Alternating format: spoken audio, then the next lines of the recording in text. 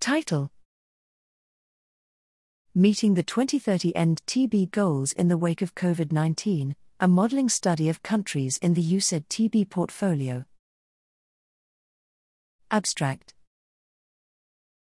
Progress towards the 2030 End TB goals has seen severe setbacks due to disruptions arising from the COVID-19 pandemic. For governments and international partner organizations supporting the global TB response, there is a need to assess what level of effort is now needed to reach these goals. Using mathematical modeling, we addressed this question for the countries being supported by the United States Agency for International Development, USAID.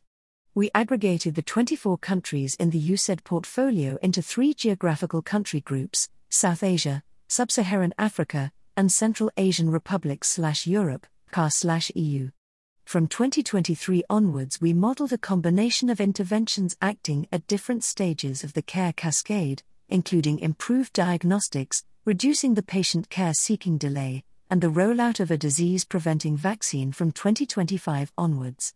We found that in all 3 country groups, meeting the End TB goals by 2030 will require a combination of interventions acting at stages of the TB care cascade. Specific priorities may depend on country settings, for example with public-private mix playing an important role in countries in South Asia and elsewhere.